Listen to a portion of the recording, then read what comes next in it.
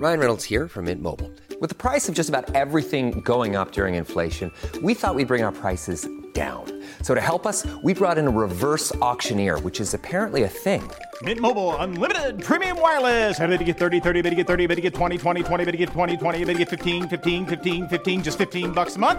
Sold! Give it a try at mintmobile.com/switch. $45 up front for 3 months plus taxes and fees. Promo rate for new customers for limited time. Unlimited more than 40 gigabytes per month. Slows full terms at mintmobile.com. This episode of Silent Giants is brought to you by Ally.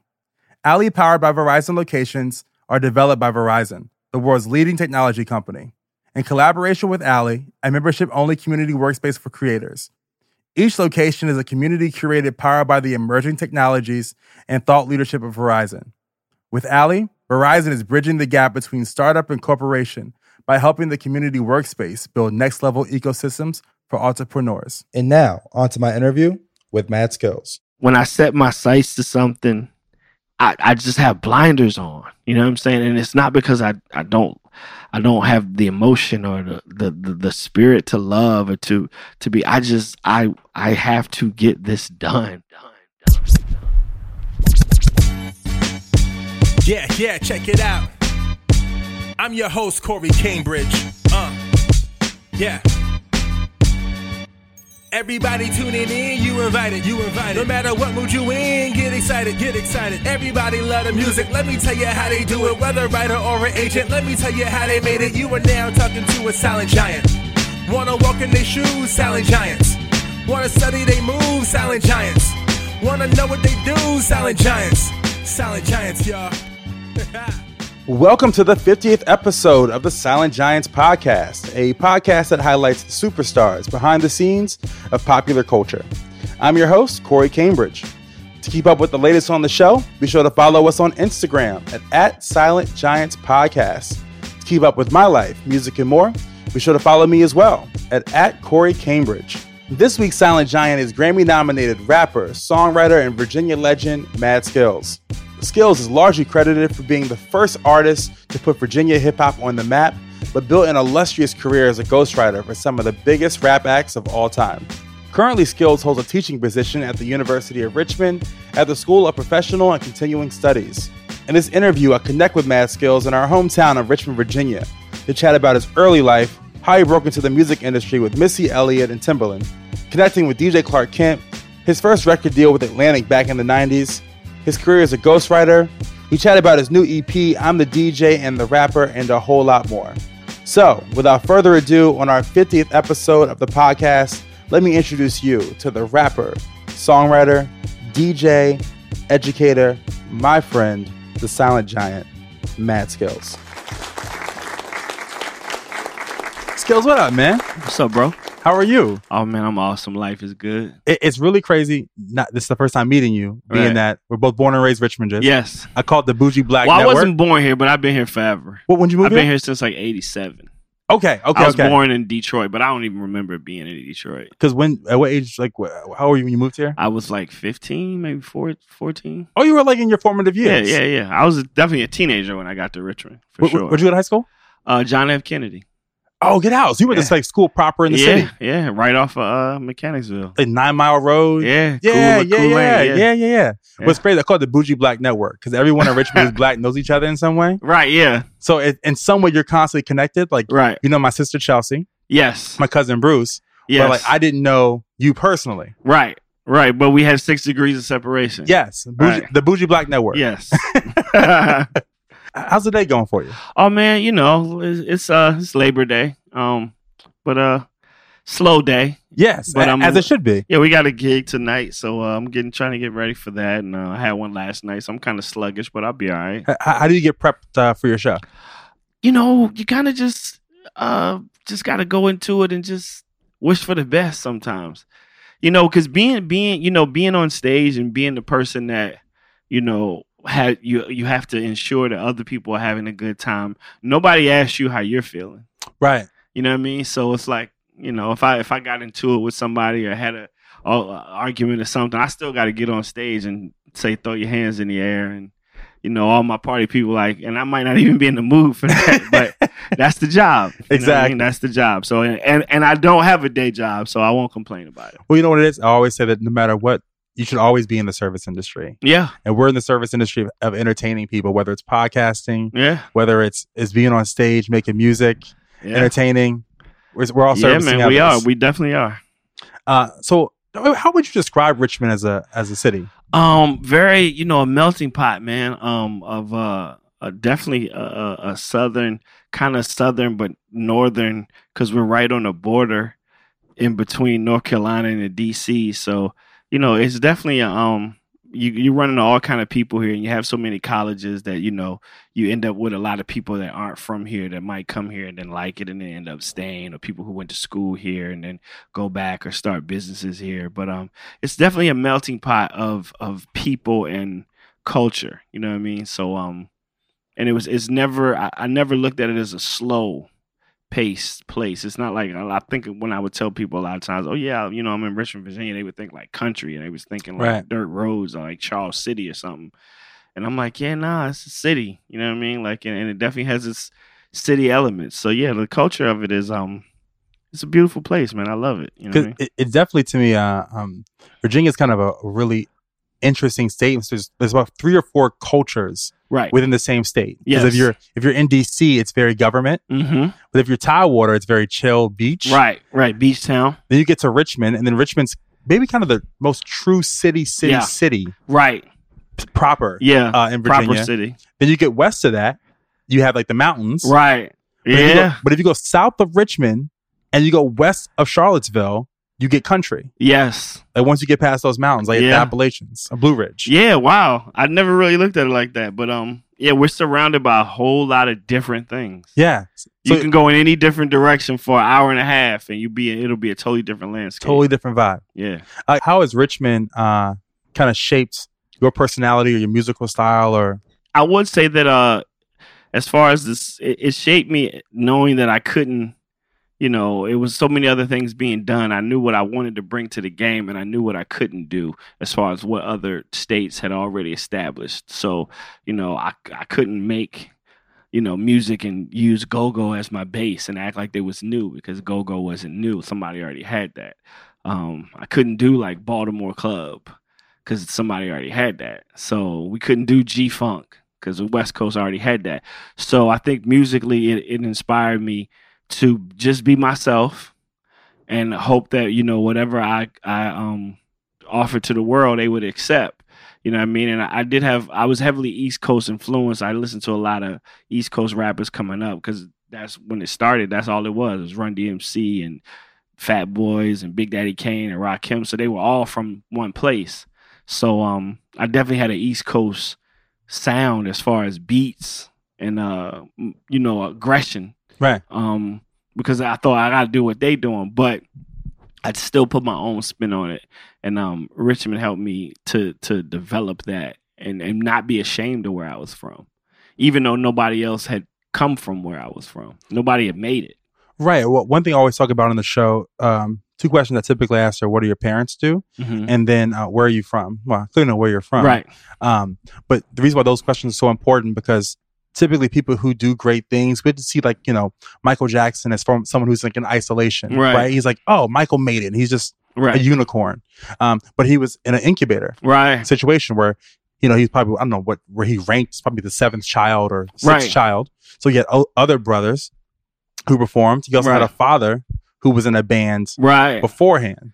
So he was able to be to groom his skills. Right. At a very young age. Yes. How did you groom your skills? Like how did that happen for you?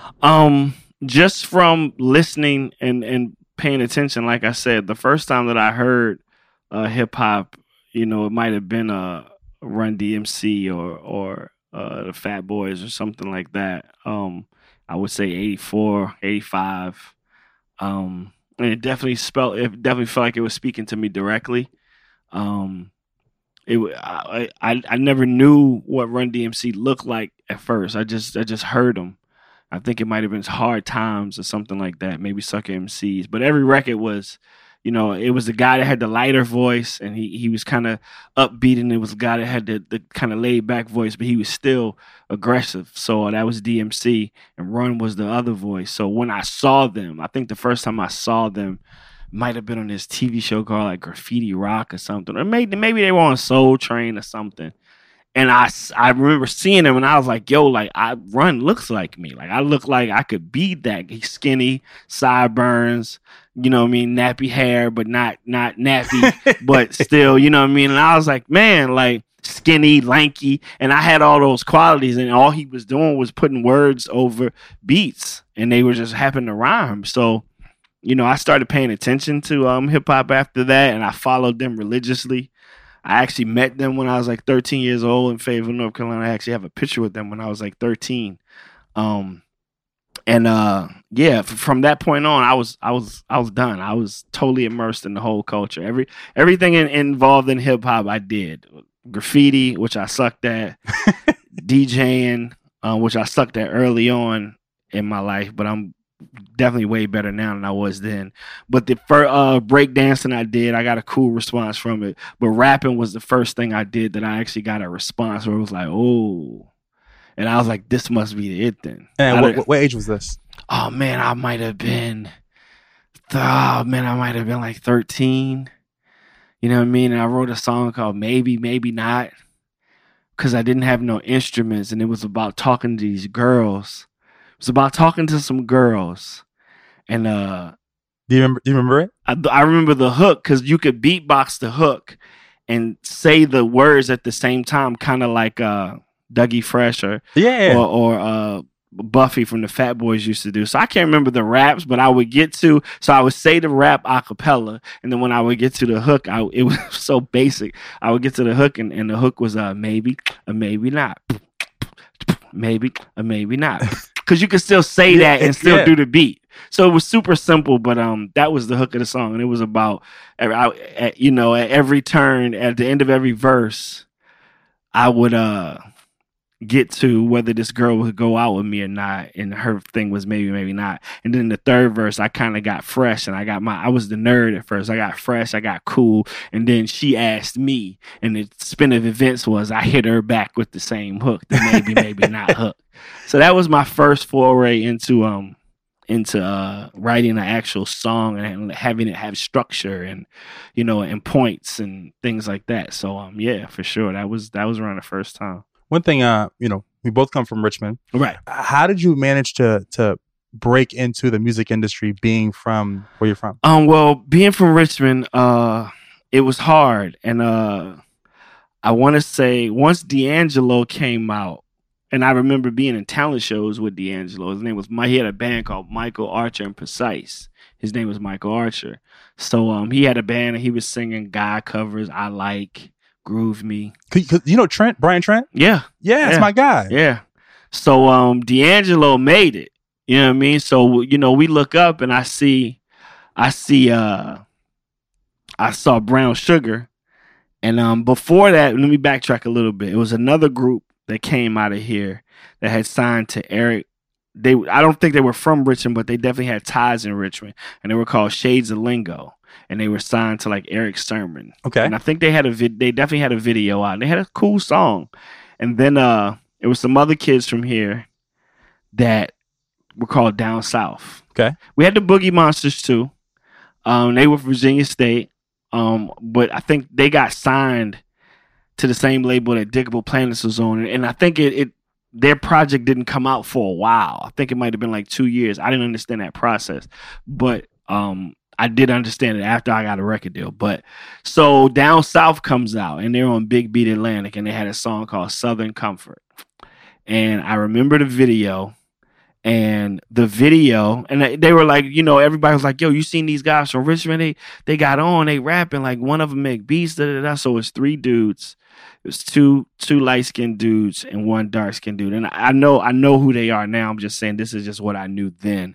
And I remember I was watching Rap City one day, and they was like, oh, we got a brand new group, Down South. And I saw their video, and I was with some of my homeboys. We were I think it was over off of Brooklyn Park Boulevard. It was definitely in North Side. And we saw their video, and the video was all like cornfields and like grass and dirt roads. On some like Bubba Sparks type. But it wasn't even that cool as Bubba Sparks. Okay. It was definitely like, it didn't show no city elements of it at all. Now, don't get me wrong. Their song made sense with that. They were talking about, when I go back home, this is what home is like to me. This was what it was like for them. So they talking about their grandmothers, and when I go back to grandma's house, this is what I get, and this is what she cooks, and it's that good old Southern comfort. But we hated the video because we was like, Richmond don't look like that. Right.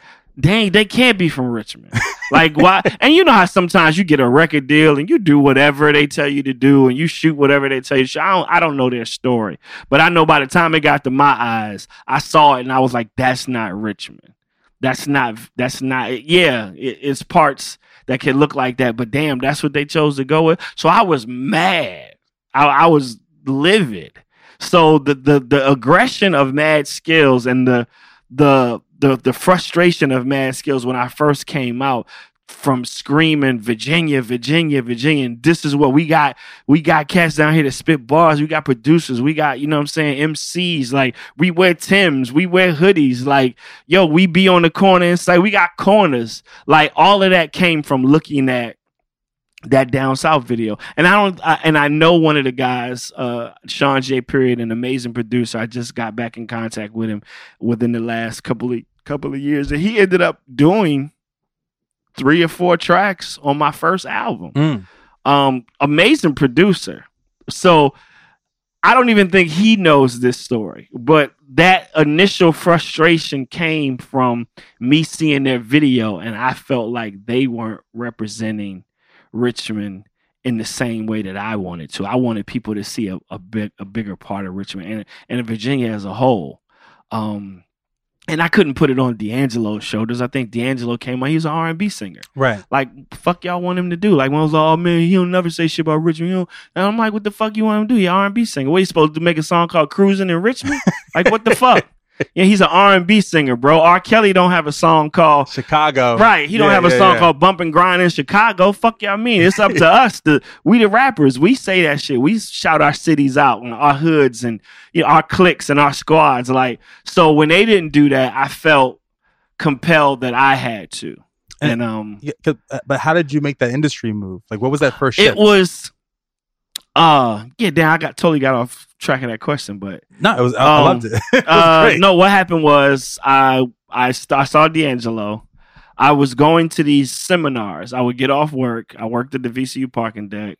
I would get off of work and I would send in my demos to these labels. Was it like looking at the back of the CD and then mailing it? Well, I had a friend that worked in radio. Mike Street worked in radio, and he used to get free records all the time. He worked at a college radio station. We would go up there, and we would, we knew people would come down. They'd be like, oh, I'm traveling with Wu-Tang Clan. I'm the A&R for Loud. We'd be like, oh, okay, cool. And my thing was, when I ran into cats, I would never tell them. I would never say to them, like, yo, can I get on? Can you look out for me? I would just say, yo, what's up, man? My name Mad Skillz, and y'all gonna hear about me one day. Like, that was it. I ain't want no picture. I ain't want nothing. And so I would send off the tapes. Nothing happened. I was going to these conventions, bumping elbows with all of these people. I was going to Jack the Rapper. I was going to How Could I Be Down? I was going to the Gavin. And I'm flying at this point. Some of my first flights had taken place at this point. And I sent a tape. I used to get the Source magazine. It was a battle for world supremacy. MC battle, and I sent a 1-minute acapella tape to the address. Somebody hit me back. It was a girl. I think her name was Kristen. I think she hit me back, and she said, "You made it." And it was Clark Kent's battle for world supremacy. He used to do a thing called Superman Inc. And they did a new music seminar every year. They did it, Battle for World Supremacy, and I entered it. I came in second, but everybody I had sent a tape to was in that room watching me. Okay. So this shit was, and I just uploaded it to like YouTube maybe like a year ago, but it's a battle between me and a guy named Supernatural. And very famous Very famous battle. It Yes. went down to the wire. They couldn't decide. The judges were Puffy, Tracy Waples, Sheena Lester, my man Todd won. Everybody was in the room. Africa Bambaataa was there. Dame Dash was there. Whoever the CEO of Loud Records, Steve Rifkin, was there. This is in New York? Yes, Tommy Boy. Everybody in that room I had sent a tape to. So they already knew about me. And then they're like, yo, I have his tape on my desk. That guy's a problem. So I lose. I'm pissed. In hindsight, I'm glad I lost. I'm pissed. Sidebar, I come outside as I'm pissed. I'm getting ready to leave. And it's a young Jay-Z outside in the front of the Sheraton Manhattan Hotel roasting niggas. Completely roasting niggas. Clark Kent is with him. Dame is with him. And I just put some footage of that on my IG. Somebody found it. He is completely roasting niggas. I'm watching known rappers with platinum albums lean in for a second, listen to him, and like, yeah, I don't want no problems with him. Like, I'm the fuck out. This is a young Jay-Z. So I lose. And Clark Kent hit me up and said, yo, I really want to fuck with you. You know what I'm saying? Like, you dope. Like, if you come to New York, you know what I'm saying? I got a spot you could record. I'll send you some beats. So Clark Kent started sending me beats. I started recording some of his songs. And then all of these A&Rs, they go back to the office Monday and listen to the tape. They listen to the tape, and then they start contacting me. And that's how the record deal happened. Because Clark was A&R at Atlantic at this time? Yes. Yeah, I don't think he was at this time. He was busy trying to get Jay-Z a deal. Okay. And nobody would sign Jay-Z. They didn't get it. But Clark was an amazing producer. He had a studio. And it's funny because some of the best Jay-Z songs I've ever heard in my life, I heard at Clark Kent's house. And I still haven't heard them to this day. Wow. I interviewed him last week. Right. And we talked about that. And he was like, yo, like a lot of the records, we just lost the DAT. Yeah. They were all on DATs. Yeah. I used to go to Clark's house. And you know me, at this point, you know, I've already lost a major battle. So I'm really sharpening my sword. And I'm like, whoever won it can get it. I don't give a fuck who it is. And I was so cocky. I was so arrogant. And I used to tell Clark all the time, like, yo, whoever. Like, I don't care. He likes Skillz. I like you. You at my crib. I think you're dope. You're gonna make it. Chill. You know what? Don't diss Jay's. Don't diss Hove. I was like, yo, man, I know that's your man, but fuck that nigga. Like, he was like, Skillz. He used to tell me this all the time. He said, he told me this in 93. He said, Skillz, Jay-Z is a Jesus Christ of rap. Chill. Jeez. I said, yo, man, your man is cool. He cool. But yo, trust me, bro. Bar for bar, I will rock his. Where he was like, Skillz, like, understand. It's almost like you sitting next to Magic Johnson, because Magic Johnson said, "Come to the crib. I like your jump shot. I'm gonna show you some shit." Like, and you keep disrespecting Kareem. Like, don't do that. Right. And that's when it made sense to me. Well, you know what though? I think that's also a big shift of what I had to learn coming from Richmond. I think this is for any person coming from a smaller market, a smaller town, and going into a place like New York or LA or Atlanta or Nashville, that it's an industry, right? A lot of times your, even how we're here today, is very not industry. Right. The way we would conduct each other, see each other in LA or New York is totally different than how we would here in Virginia. Yes. Oh, you know my sister? Yo, you know my cousin? Right, let's make it happen. Exactly. It was a shift, I think, that a lot of people coming from small towns, making music with your friends, or people you grew up with folks that you don't know that well, you have to politic a little bit more, right? Like, and build relationships and cultivate and network. Did you have that kind of tug of war issue? Once I got in the door, man, it was just about being able to help the people that I wanted to help. You know, I was more so set on, you know, getting my crew on and making sure that what I wanted to accomplish, I did. And it was weird because when I look back at it, like, I got exactly what I asked for. I should have asked to sell 50 million records or I'll sell Thriller. That's what I should have asked for. But I was like, I remember somebody asked, and it was like, the album came out. They said, yo, what do you want to accomplish with this album? And I was like, yo, I want people to know my name, and I want them to know where I'm from. And when I look back at from where, that's basically what I got. No critical sales, like nothing crazy came behind it, but it was a starting point for Virginia artists to be able to say I'm from Virginia. And people would end up saying, "Oh, you from where Mad Skillz from?" So it's like we used to have nobody, right, and now we got somebody because I was screaming it so much. But yeah, to get back to the question, it was just I wanted people to know about where I was from, and that was very important to me in 1993, 94. You know what? We're gonna take a quick break, and next we're gonna get into your career, behind the scenes. Let's get it. Hey, I'm Ryan Reynolds. At Mint Mobile, we like to do the opposite of what Big Wireless does. They charge you a lot, we charge you a little. So naturally, when they announced they'd be raising their prices due to inflation, we decided to deflate our prices due to not hating you. That's right. We're cutting the price of Mint Unlimited from $30 a month to just $15 a month. Give it a try at mintmobile.com/switch. $45 up front for 3 months plus taxes and fees. Promo rate for new customers for limited time. Unlimited more than 40 gigabytes per month. Slows full terms at mintmobile.com. Hey, I'm Ryan Reynolds. Recently, I asked Mint Mobile's legal team if big wireless companies are allowed to raise prices due to inflation. They said yes. And then when I asked if raising prices technically violates those onerous 2-year contracts, they said, "What the f*** are you talking about, you insane Hollywood ass?" So to recap, we're cutting the price of Mint Unlimited from $30 a month to just $15 a month. Give it a try at mintmobile.com/switch. $45 up front for 3 months plus taxes and fees. Promo rate for new customers for limited time. Unlimited more than 40 gigabytes per month. Slows full terms at mintmobile.com. And we're back. And so one thing that you touched on is helping other people. Mm-hmm.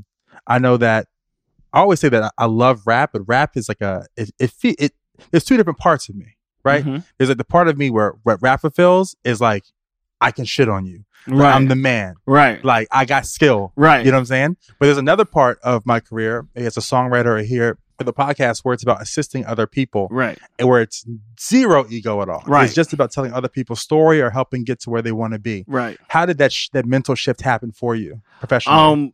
Well, I knew that, some of these people that I was around were super talented and they deserved to be heard.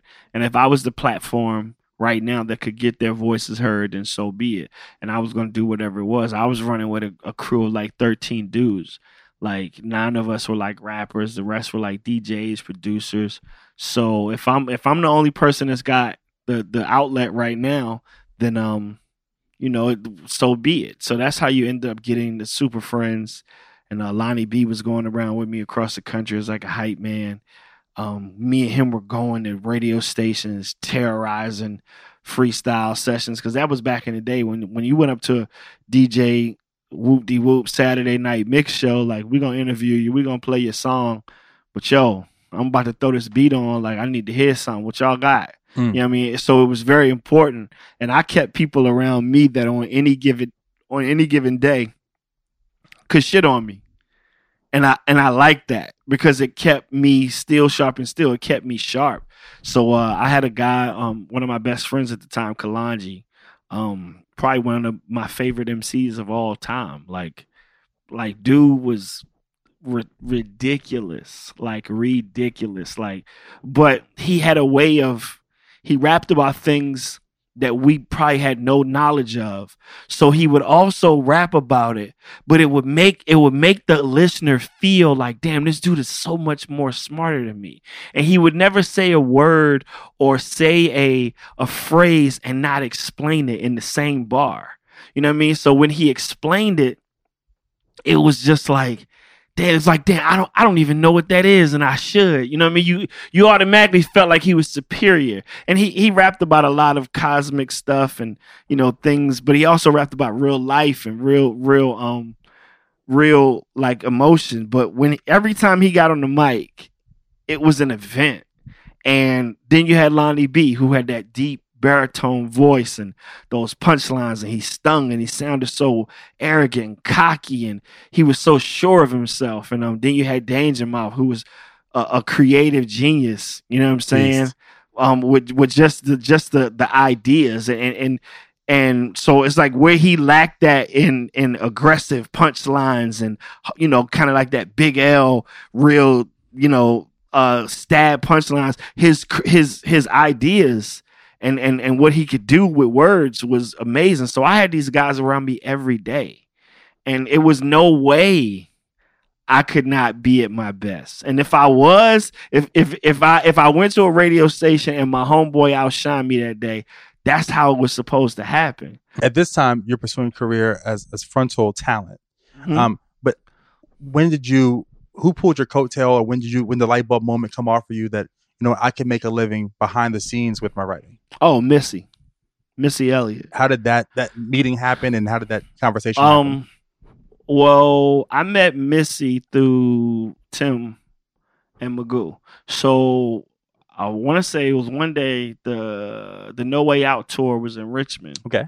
Clark was DJing. Yeah. That.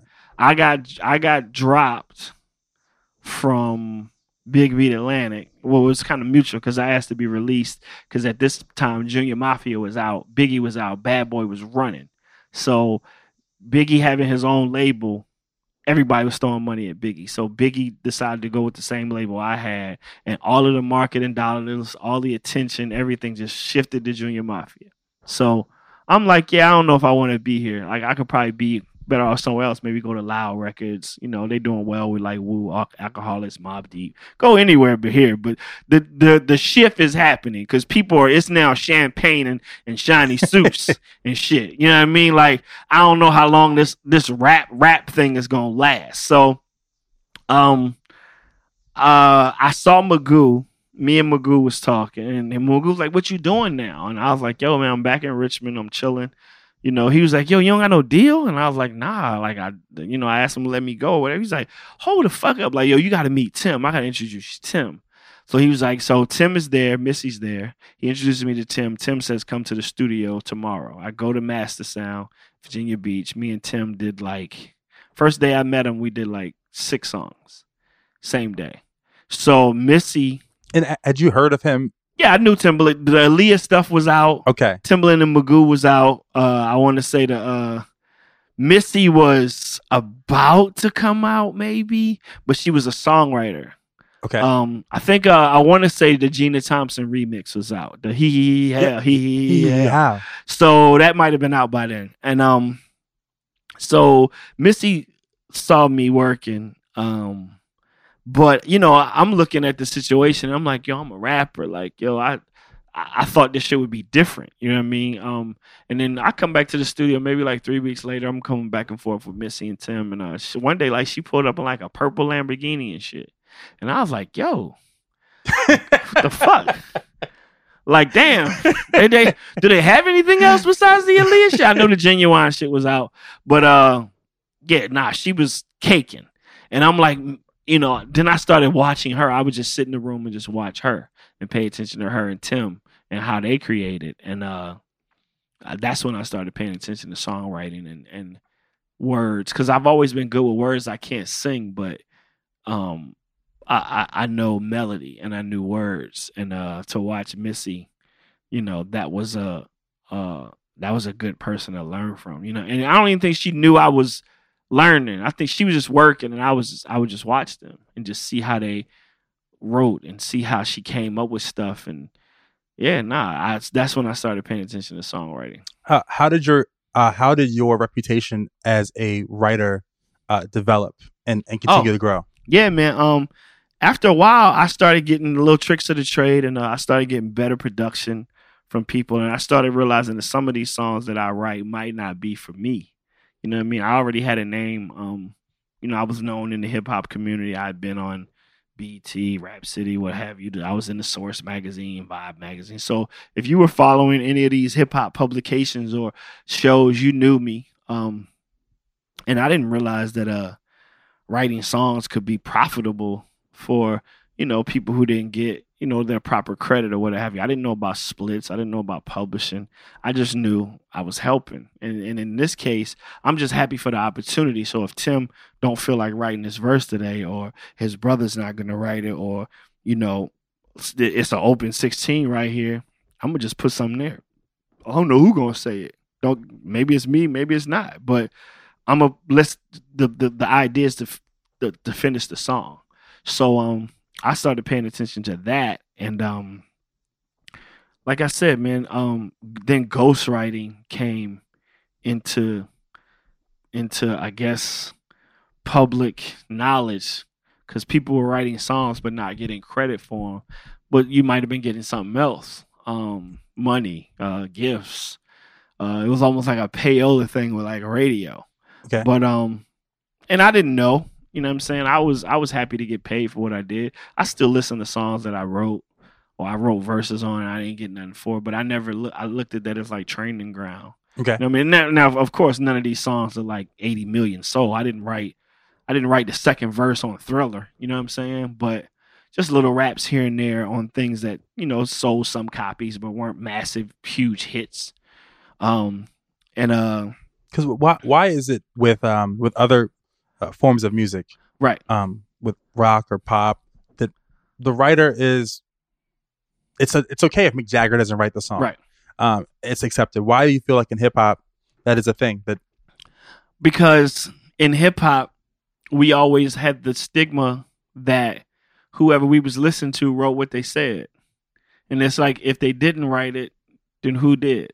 Because if somebody else wrote this and this is this amazing, then he should be rapping too, or she should be rapping too. It's not the case, right? Because there's some people who you have a knack obviously for rapping, but for a lot of people, they may not have the voice, right? But they may have the words, right?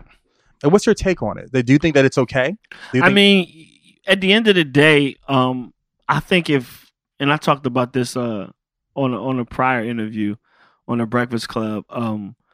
I think if I found out that certain people didn't come up with certain things, it would probably, as a fan, it would probably floor me. Like if I found out that Rakim didn't write I Know You Got Soul, yeah, that shit would probably hurt you.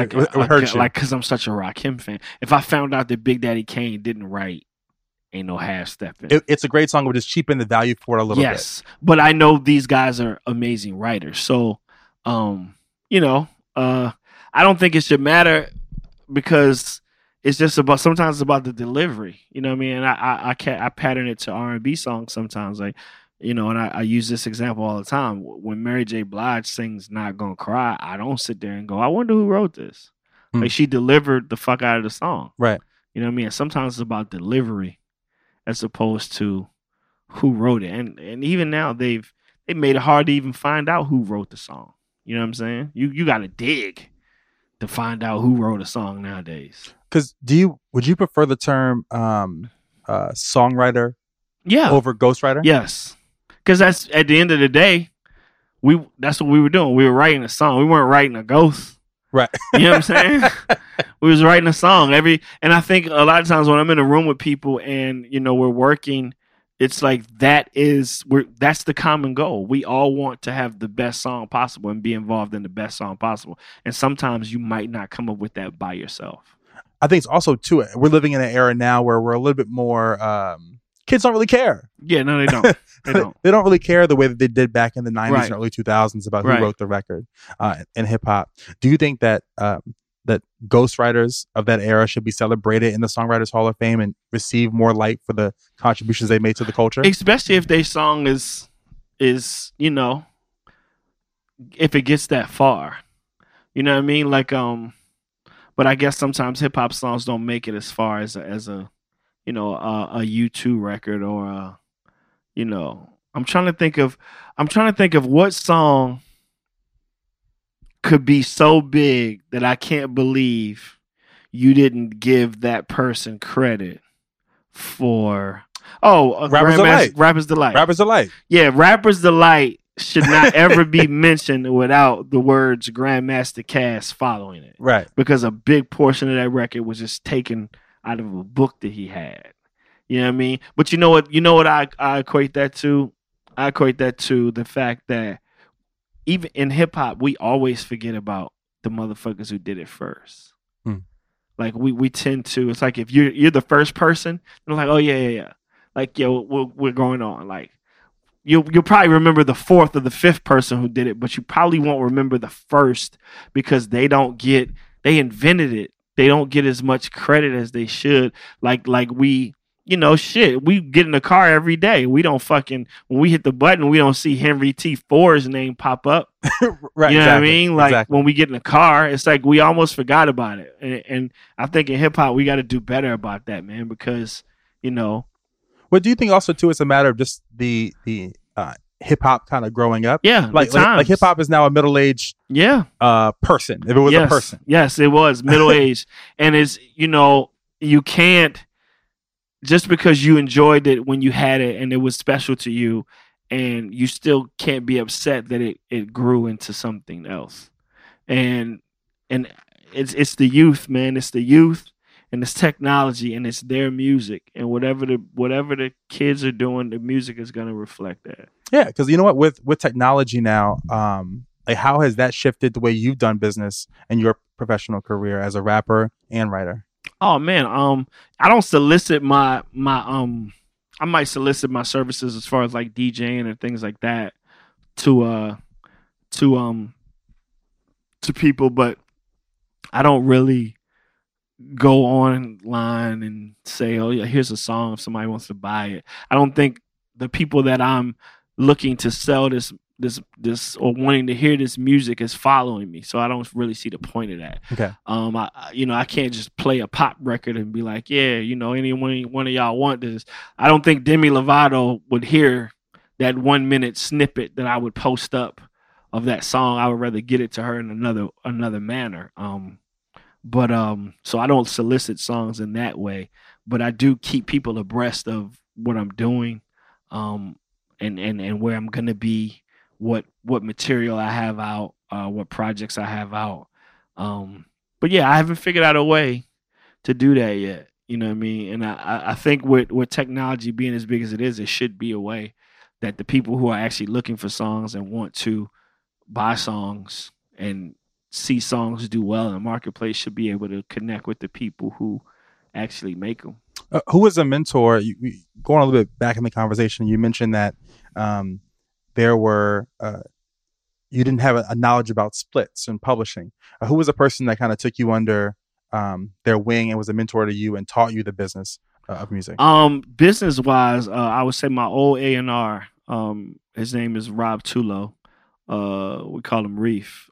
He works at I want to say he's at Apple Music now. But he was the A&R at Big Beat Atlantic back then. And even whatever went down with the label, I never really faulted him for it. We were always on the same side. Like, and he let me know a lot about royalties and mechanicals and he was like, and my lawyer, you know what I'm saying? My lawyer would break it down in layman terms, and this is what you get, this is how much they take.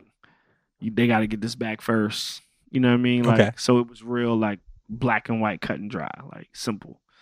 And your life now, your new EP, let's talk about it. Oh, I'm the DJ and the rapper. Yeah. I figured that title was very self-explanatory. Because a lot of people would see me like, wait, is it the same guy? Like, I see his name on a flyer. That's the guy who do the wrap-ups, right? Like, can he DJ? Like, so I'm like, I'm going to just explain this shit to you in 6 words. I'm the DJ and a rapper. Same guy doing a different thing. I love that. Like, you know what I'm saying? So, and it's all songs that I wrote or co-wrote. It's an EP. It's only 6 songs, 7. And what I like to do is I just like to present music to people, and these are some of the songs that I have written and I have recorded, and I was just playing in my sets. Like, I would sandwich them in between like some other songs or whatever, and people enjoyed them. So I figured, like, I'm gonna put it out, and I want to be one of those DJs that when people come see me DJ, I play my own shit too, in addition to the other songs that that are known and they want to dance to. But I want to be able to play my songs as well. So I end every interview with the same question. Mm-hmm. And the question that I ask folks, no matter who I've interviewed in the past, I've interviewed Michael Jackson's engineer, Bruce Swedien. Oh, wow. Prince's engineer, Susan Rogers of Purple Rain.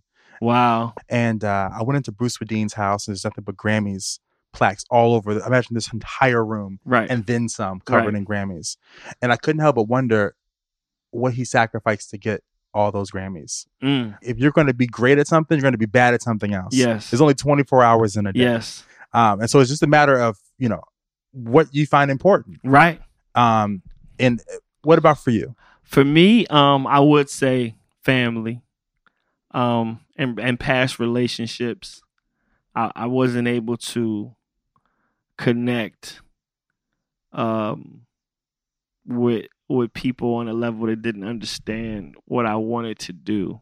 And but not that's definitely not family. I've been there as much as I can for family, but sometimes in order to make sure that my family lived the way that I had always envisioned them living, I wasn't around to always enjoy it. And I'm glad that, people they're not like convicts or criminals, or, and the shit didn't go totally left and it's like, you were never there. Like, you know what I mean? Right. I definitely don't have those issues, but I could have. And I thank God for that. But it's, I'm not, I have, when I set my sights to something, I just have blinders on, you know what I'm saying? And it's not because I don't have the emotion or the spirit to love or to be, I have to get this done. And a lot of people don't understand that. And I haven't had a job in like fucking 20 years. So somebody who goes to work every day, not saying nothing is wrong with that. Well, it offers them a certain amount of security. Yeah, I don't have that. You know what I mean? And that's something that I sacrificed to roll those dice or to shoot that shot, to say that if one of these shots fall, then everybody's straight. You know what I mean? I'm going to take that risk as opposed to going in here and just, and not saying I'm too proud or anything. If I had to get a job, I would get a job tomorrow. Like, I was just having a whole discussion about that. I've never been so prideful that I'm like, I can't be seen working. Like, what do you mean? Motherfuckers can't see me working at the Walmart. Like, you could definitely see me working at Walmart. If that's what I had to do to take care of mine, then I would do it with a smile on my face every day.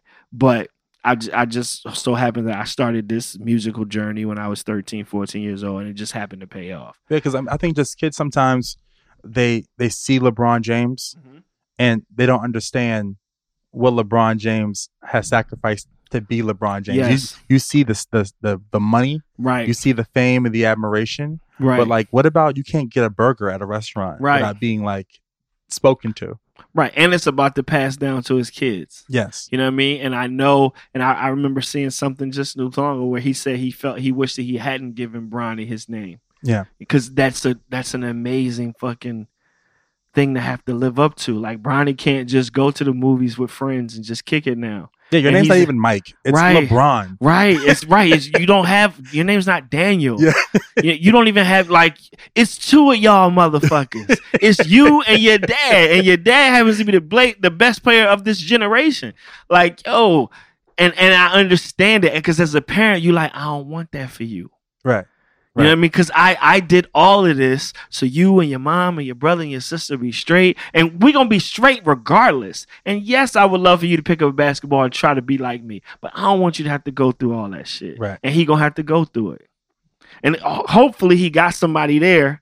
He has a person there that can tell him verbatim, I'm not going to let you do the same mistakes. I'm not, like, same with Shaquille and his son. Like, it's awesome to see them, but the fact that he was like, yo, I wish I hadn't given Bronny my name. Yeah. Like, I'm like, yeah. Because he could have just been Kevin James and just been fine. But now, he a junior, bro. Well, Kevin James is famous too. Yeah, but for something totally different. You know what I mean? You can be like, oh, and he's black. So it's not like that Kevin James is going to be your dad. Well, Skillz, thank you so much, man, for being here. Thanks for having me. Thank you for what you represent to. I'm a proud Richmonder for what you represent to my city. Thank you, man. How you represented us, being the foundation. Right. Like, thank you so much. Thank you for having me, man. I appreciate it. Any time. Appreciate you, man. Yes, sir. Thank you all so much for tuning in to the 50th episode of the Silent Giants podcast, and to our very special guest, Mad Skillz, for stopping by the show. Special thank you to the Silent Giants behind this episode of the Silent Giants podcast. This episode has been mixed by Mark Bird, Be sure to follow Mark on Instagram, and you can get to that by the link in the description. So, also be sure to check out my newest show, OPP, a show that highlights your favorite podcasters and the dope shows they created. I have the link to that in the description as well. I'm your host, Corey Cambridge, signing off. Till next time.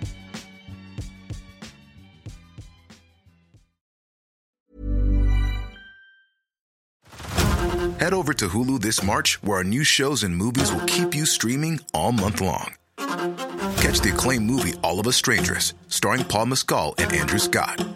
Stream the new Hulu original limited series We Were the Lucky Ones with Joey King and Logan Lerman. And don't forget about Grey's Anatomy. Every Grey's episode ever is now streaming on Hulu. So, what are you waiting for? Go stream something new on Hulu.